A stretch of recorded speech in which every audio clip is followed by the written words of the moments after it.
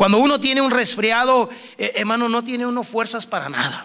Ni siquiera para levantar, ni siquiera para tomarse la medicina que le dan a uno, ¿no es cierto? Y llega uno el momento en que uno no quiere nada. Las causas bajo en defensas en nuestro cuerpo. Y bueno, para la recuperación se necesita tomar, se dice, muchos líquidos y bastante vitamina C, ya que estos ayudan a crear defensas contra los virus que provocan estos resfriados. Ahora, hermanos, espiritualmente también hay ocasiones en que usted y yo, siendo honestos, a veces llegamos a caer en un resfriado espiritual, donde estamos dolidos por algo que supuestamente nos hicieron. Estamos sin fuerzas, estamos incómodos muchas veces, hermano, y empieza el cuerpo a cambiar la temperatura, a destemplarse, hermanos. El resfriado espiritual produce lo mismo: desaliento, indisposición, incomodidad, y hermanos, se recomienda tomar mucho líquido. ¿Cuál es el líquido que debemos tomar para el resfriado espiritual? ¿Cuál es? La palabra de Dios. Ya vosotros estáis limpios por la palabra de Dios. El agua espiritual, amados hermanos, es el único que puede quitar un resfriado. Igual se nos dice que para una tos muy seca o aguda, líquidos. Y bueno, yo por eso siempre cuando traigo tos, siempre tomo muchos líquidos. Siempre les digo, cómprenme una coca. Porque los doctores dicen que debe uno tomar mucha vitamina C. Y la coca es vitamina doble C. Porque se escribe con C las dos, Coca-Cola, ¿verdad? Tiene doble C, doble vitamina.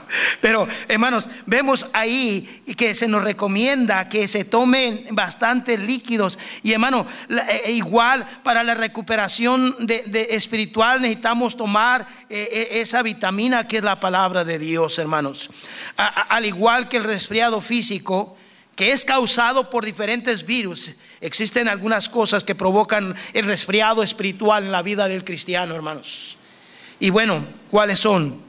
¿Cuáles podían ser esas causas de resfriarnos, de estar destemplados, de no tener el mismo ánimo que teníamos antes para venir a la iglesia, para servir al Señor, para hablar de Cristo a los demás? ¿Cuántas veces, hermanos, nos encontramos allá afuera en el trabajo o con un vecino o en la calle y no tenemos ese deseo de hablarles a los demás como cuando al principio? ¿Sí me entiende? ¿Cuántas veces, hermanos, nos encontramos así? Al igual, como dije, que el resfriado físico, a veces, hermanos, una supuesta ofensa es causa de un resfriado espiritual. Es que me ofendieron, es que me sentí mal. Un resentimiento, hermanos, de algo puede ser causa de un resfriado espiritual. Una injusticia, una mala alimentación espiritual, amados hermanos. Cuando no se alimenta uno bien, hermanos, hay más probabilidad de que le venga a uno un resfriado. Porque se dice que uno debe tener esas defensas para que cuando lleguen esos virus. Y hermanos, una enfermedad inexplicable puede ser causa de un resfriado espiritual, un desempleo repentino, quedarse sin trabajo. Lamentablemente, amados hermanos, un divorcio, una separación, problemas económicos, la muerte de algún familiar, frustraciones, celos, envidias, y hay tantas cosas que pudiéramos enlistar, hermanos, que son causas o probables causas de que lleguemos nosotros a resfriarnos espiritualmente. No debiéramos, porque la Biblia dice que en Cristo tenemos todo, hermanos. La Biblia dice que en Cristo nosotros tenemos las fuerzas. Dice que confiando en Cristo todo lo puedo en Cristo que me fortalece. Hermano, cuando hay enfermedades se nos indica tomar medicamentos para regresarnos esas fuerzas, para poder continuar con la vida. Hermano, al cristiano todas esas cosas le conducen a perder el sentido de la vida cristiana. Se queja, no encuentra una explicación que le satisfaga, se queja de todo y a veces le atribuye a Dios ciertas de estas cosas por las cuales está resfriado, o sea, desanimado espiritualmente, el no querer venir a la iglesia. Yo creo que eso sucede, hermanos, si sucedió en un siervo de Dios, en el que predicaba la palabra de Dios, el que tenía el mensaje de Dios. ¿Cuántas veces, hermanos, nosotros los siervos de Dios pasamos por eso?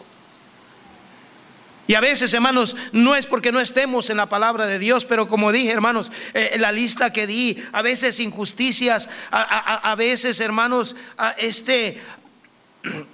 críticas de los demás. Y dice uno, bueno, ¿por qué? ¿Para qué continuar? Dice la Biblia ahí que Jeremías estaba diciendo allí a Dios, dice en versículo 11: sea así, oh Jehová, si no te he rogado por su bien, si no he suplicado ante ti a favor del enemigo en tiempo de aflicción y época de angustia. Era obvio que Jeremías, hermanos, rogaba y rogaba por los demás, rogaba y rogaba por los enemigos. Señor, mira, mis enemigos me están haciendo injusticias, me están criticando, me están haciendo mal. Te ruego por ellos.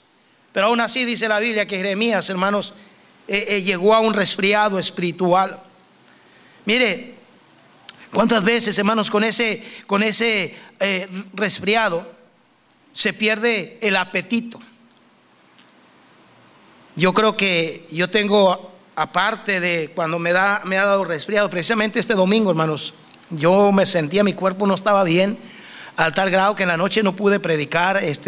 Uno de mis asistentes predicó. Cuando le entregué el púlpito a él, le dije a mi esposa, ¿sabes qué? Me voy a ir a la casa, no me siento bien. Ya para la noche traía unos fuegos y ahorita traigo fuegos ahí adentro de la boca. Cuando llegó mi esposa, dice, hijo, ¿quieres comer? No tengo hambre. Me levanté el lunes, hermanos, igual. Me dice, ¿quieres desayunar? Te hago desayuno. No tengo hambre. Se me fue el apetito. Bueno, cuando hay resfriado, se va el apetito de querer comer.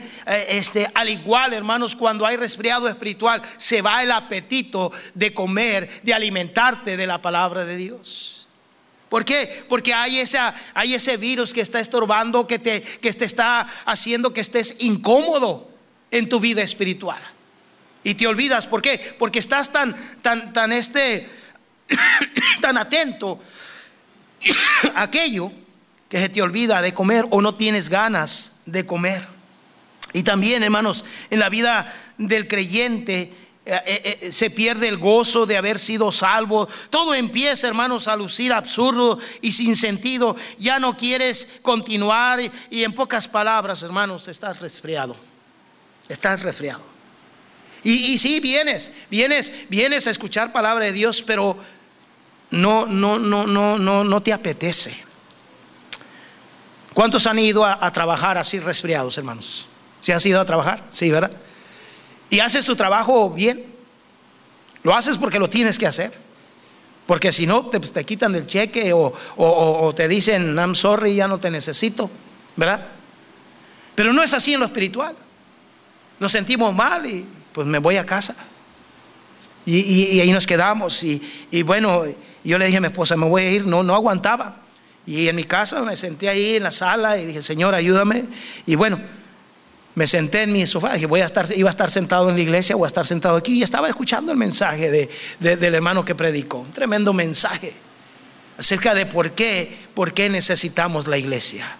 ¿Por qué es importante que estemos en la iglesia a pesar de las circunstancias, a pesar de los problemas? Porque fuera de la iglesia estamos en peligro. Y estaba yo ahí escuchando el mensaje y terminó, hermanos. Y miré cómo la iglesia respondió. Estaba enfrente casi toda la iglesia y dije, Señor, tú sabes por qué. Si yo hubiera predicado, quizás no hubiera respondido tanto a la gente.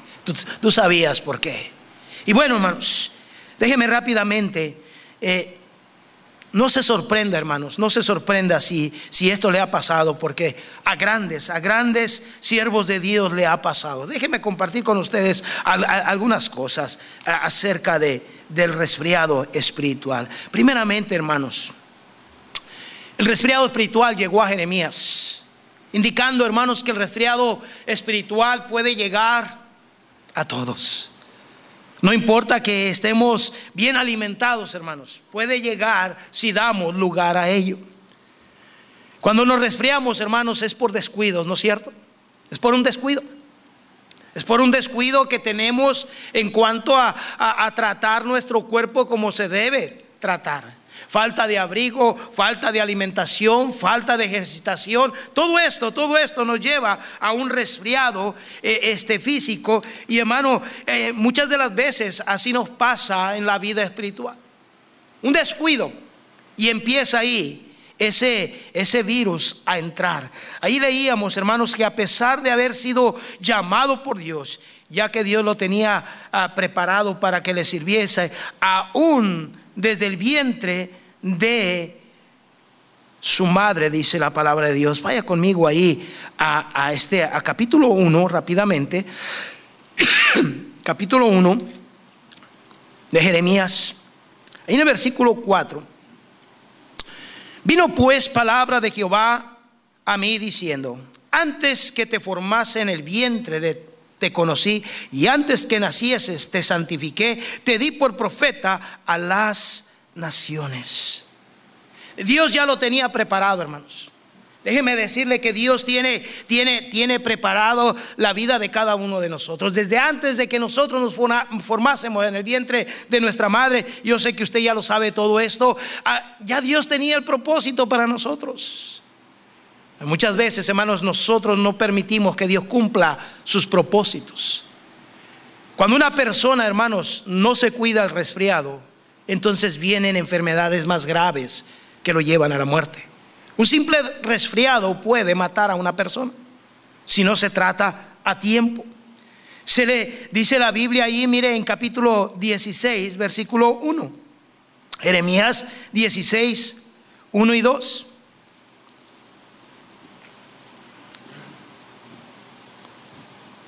Muchos dicen que esto fue por la razón que se desanimó muchas veces.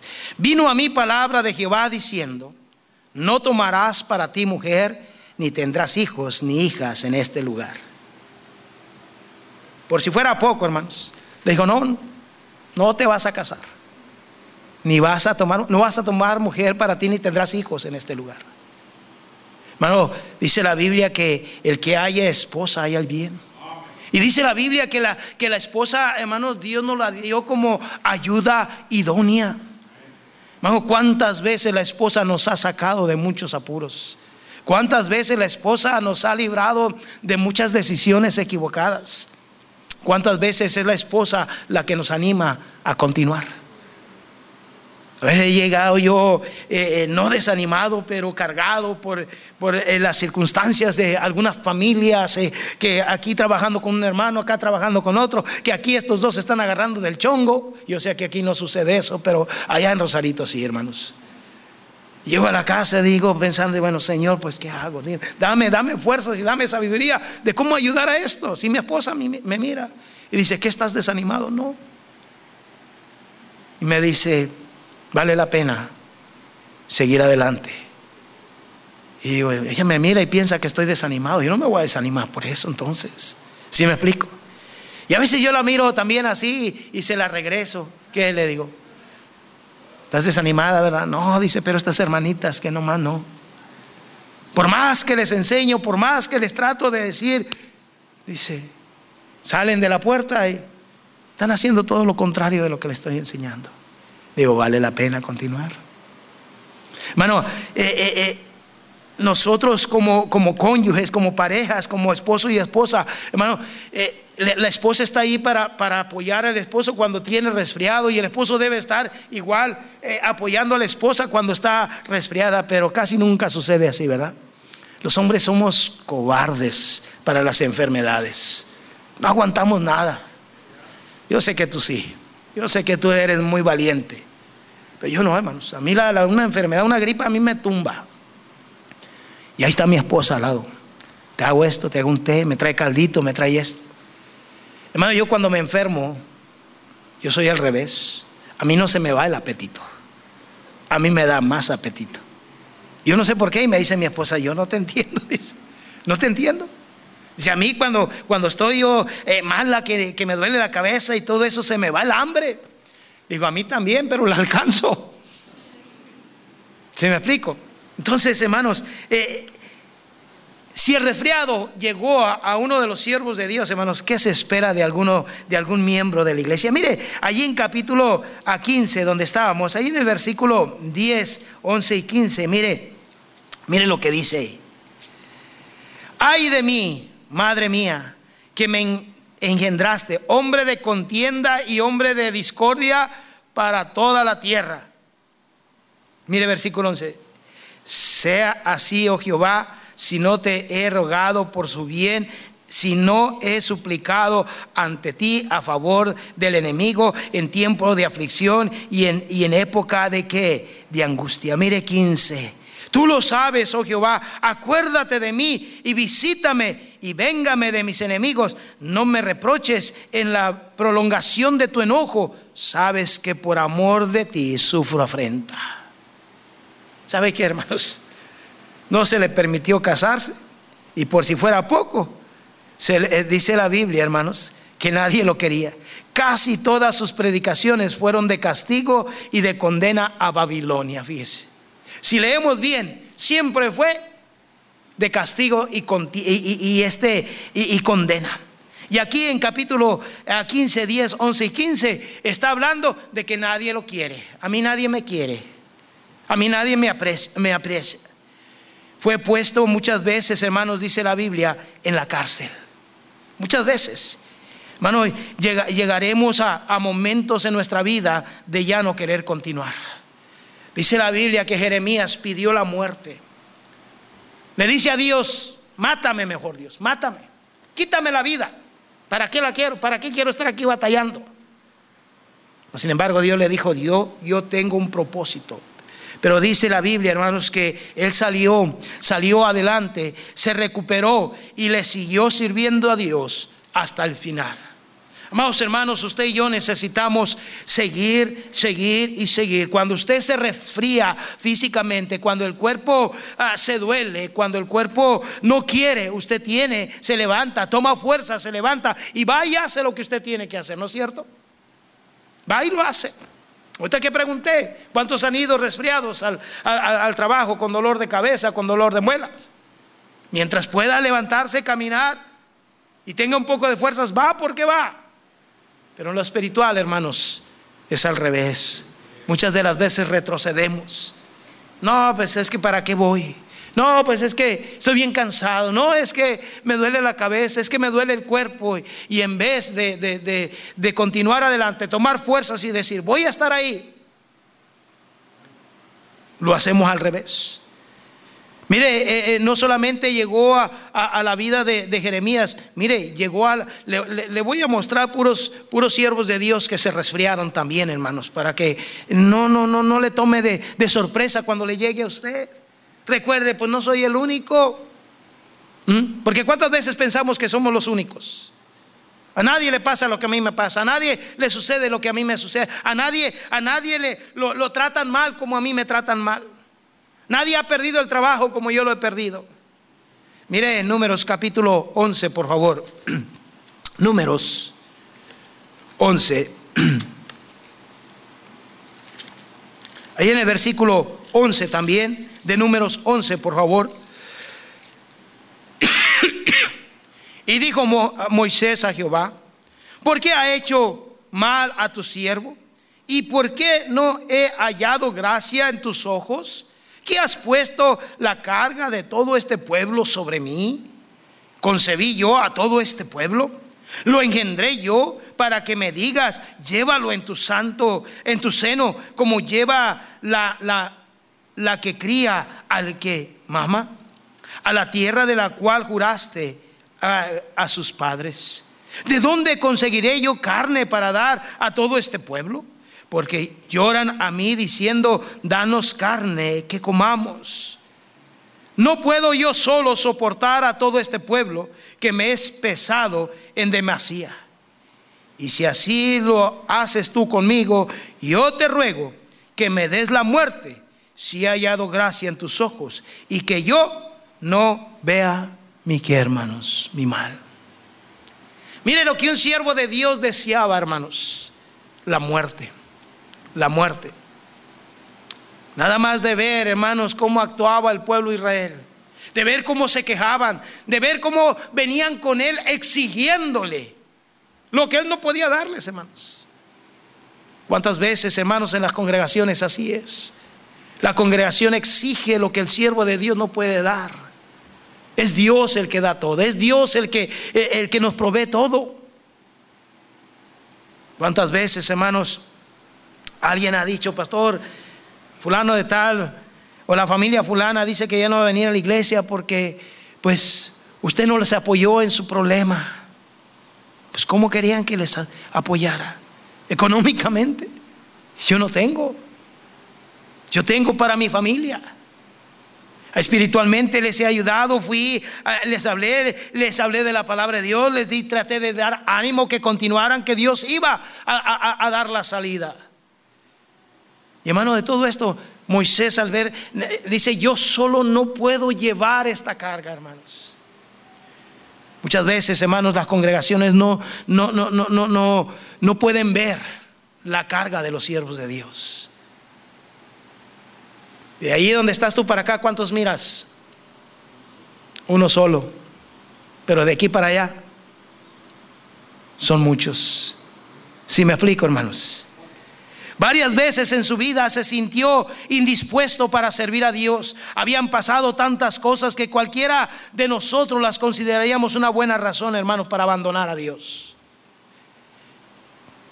Despreciaban su liderazgo, sus propios hermanos. La gente amenazaba con desertar y regresar a Egipto. Lo provocaban a hacer cosas que no estaban en su corazón hacer. Por último, Dios le niega la entrada a la tierra prometida. Wow. Pero salió adelante, se recuperó y le siguió sirviendo a Dios hasta el final. Hasta que Dios le dijo: no vas a entrar, pero tengo un propósito para ti. ¿Sí me explico, hermanos? Jeremías se desanimó, sí. ¿Le pegó el resfriado? Sí. Moisés se desanimó, se resfrió espiritualmente, estaba dolido, estaba indispuesto, pero recuperó fuerzas y siguió hasta el final. Mire Salmos capítulo 77. Salmo 77, por favor.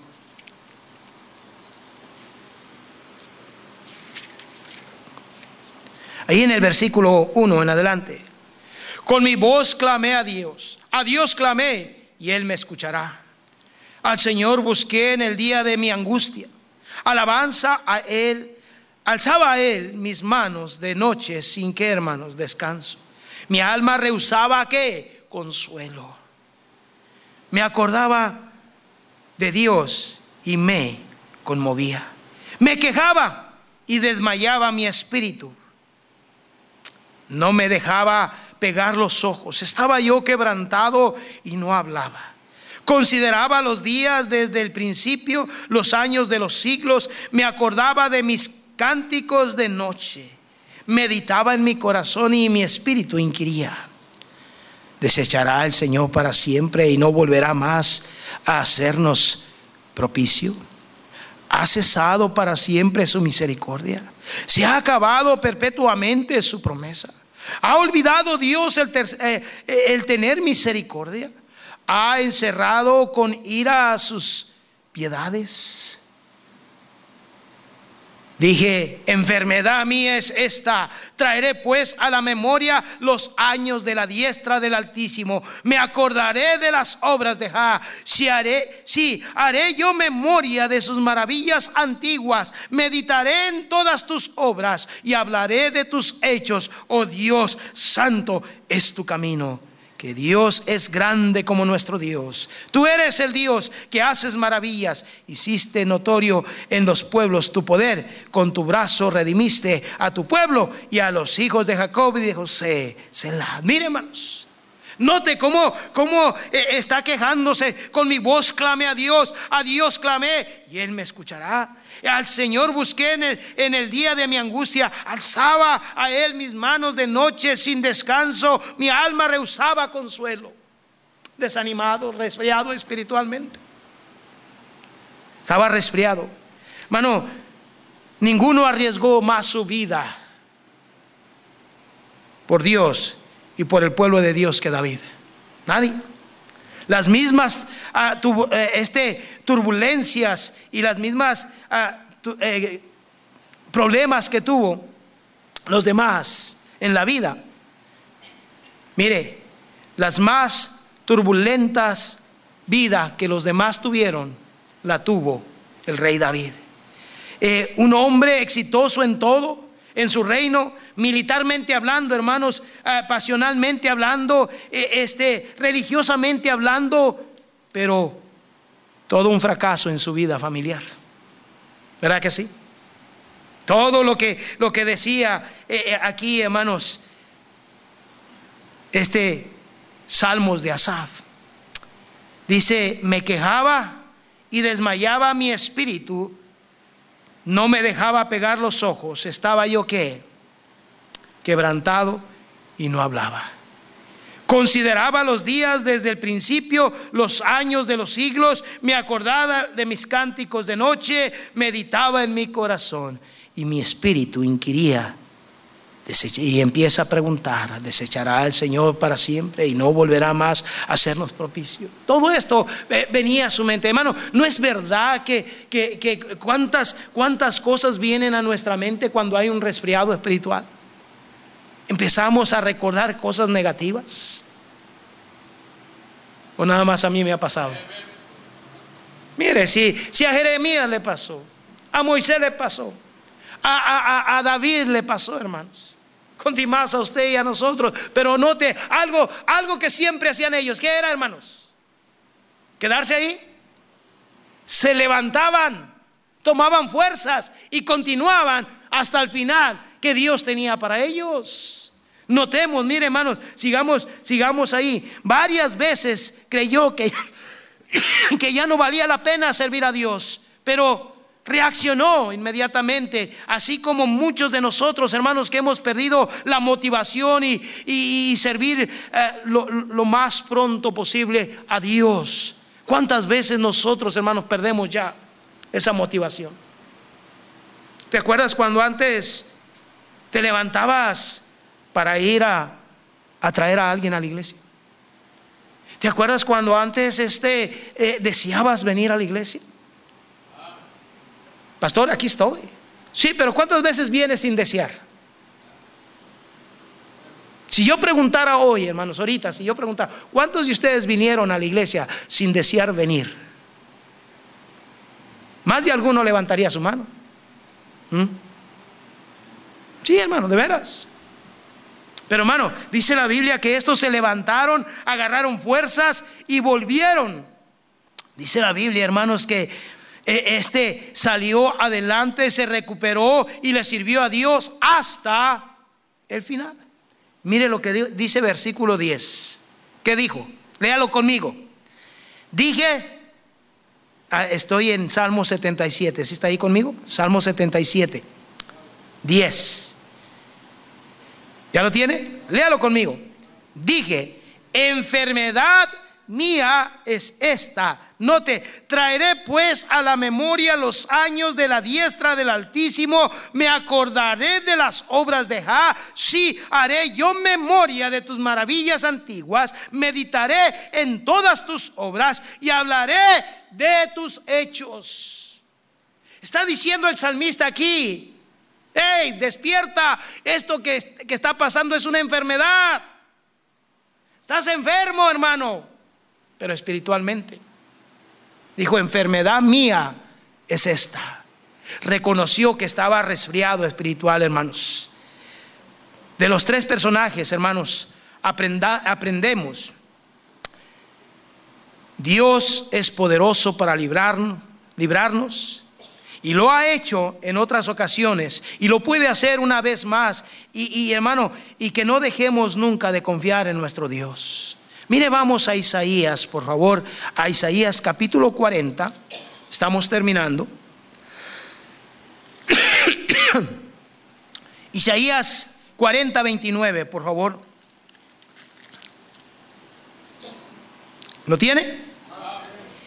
Él da, ¿qué? Esfuerzo al cansado. ¿Cuántos de ustedes están cansados aquí? A ver.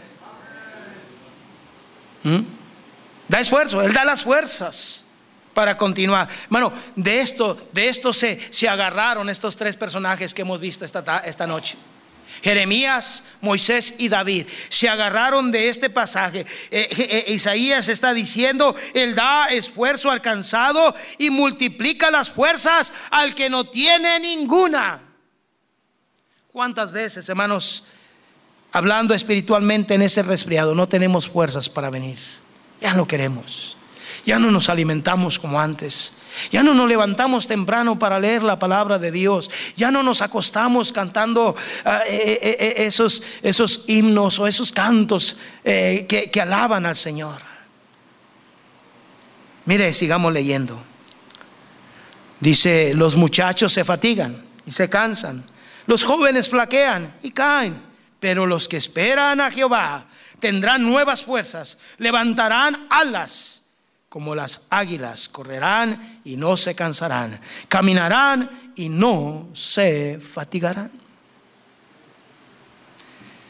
Bueno, después de un tiempo en el ministerio llega uno a cansarse, no del ministerio, en el ministerio. A veces, hermanos, llega uno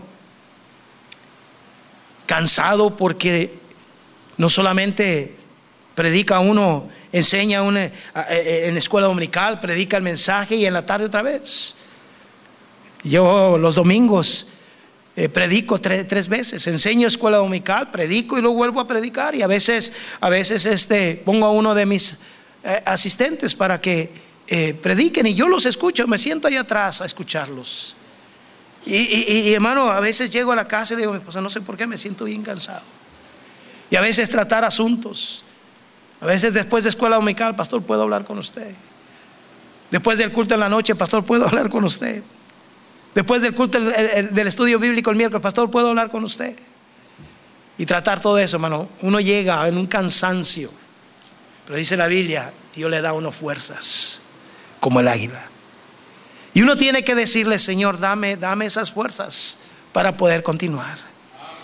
Una hermana llega conmigo y dice: pastor, lo noto acabado. Digo: sí, hermana, ¿cómo acabado? Sí. Dice: qué crueles somos, ya no lo acabamos, pastor. Tan cabezones que somos, dice, no hacemos caso. Dice: pastor, estoy orando por usted. Digo: gracias, hermana, necesito que ore por mí. Que Dios me dé la sabiduría, las fuerzas y para poder guiarles a ustedes. Hermano, para concluir, si bien es cierto, todos estamos expuestos a pasar por un resfriado, pero también todos tenemos, hermanos, al alcance los antibióticos necesarios para recuperar, lo cual es ingerir esos líquidos y esas vitaminas C, que nos da calcio, que nos da fuerza, la vitamina C, que es la palabra de Dios, la oración, el servicio, hermanos. Son 3 antibióticos que nos van a ayudar: lectura, oración y servicio. Cuando servimos, hermanos, no tenemos tiempo de desanimarnos. Cuando ganas almas, hermanos, es como que si te inyectaran, bueno, algunos no sé, pero a mí, hermanos, cuando yo voy y gano a alguien para Cristo, le hablo a alguien de Cristo y esa persona acepta a Cristo, hermano, yo siento como que si me hubieran puesto una bellodeta, una vitamina, ¿cómo se llaman? Bellodecta, vitamina, le dicen B12, ¿verdad? Por cierto, cómo duelen. Pero ¿sabe qué, hermano? Que Aquellos que hermanos, que tenemos placer en hablarle a alguien de Cristo, cuando esa persona se rinde a los pies de Cristo, ¿cómo te sientes, hermano? ¿Cómo te sientes? Algunos ya no saben qué es eso, porque quién sabe cuánto tiempo ha pasado que no le has hablado a alguien de Cristo. A veces llegan los hermanos: pastor, fíjese que le hablé en el evangelismo, le hablamos a una persona, pastor, así, y pastor de rodillas estaba llorando, aceptando a Cristo, gozosos. Pero hermano, cuando ya no tenemos algo que nos da gozo, ¿cómo venimos a la casa de Dios? Mírate en el espejo. Mírate en el espejo. Mira la cara que a veces tenemos, hermanos, porque estamos resfriados, porque no estamos tomando esos antibióticos.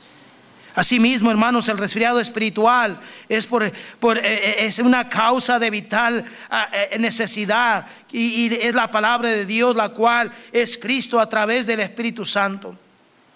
Dice la Biblia: la palabra de Cristo more en abundancia en vosotros, enseñándoos y exhortándonos unos a otros en toda sabiduría.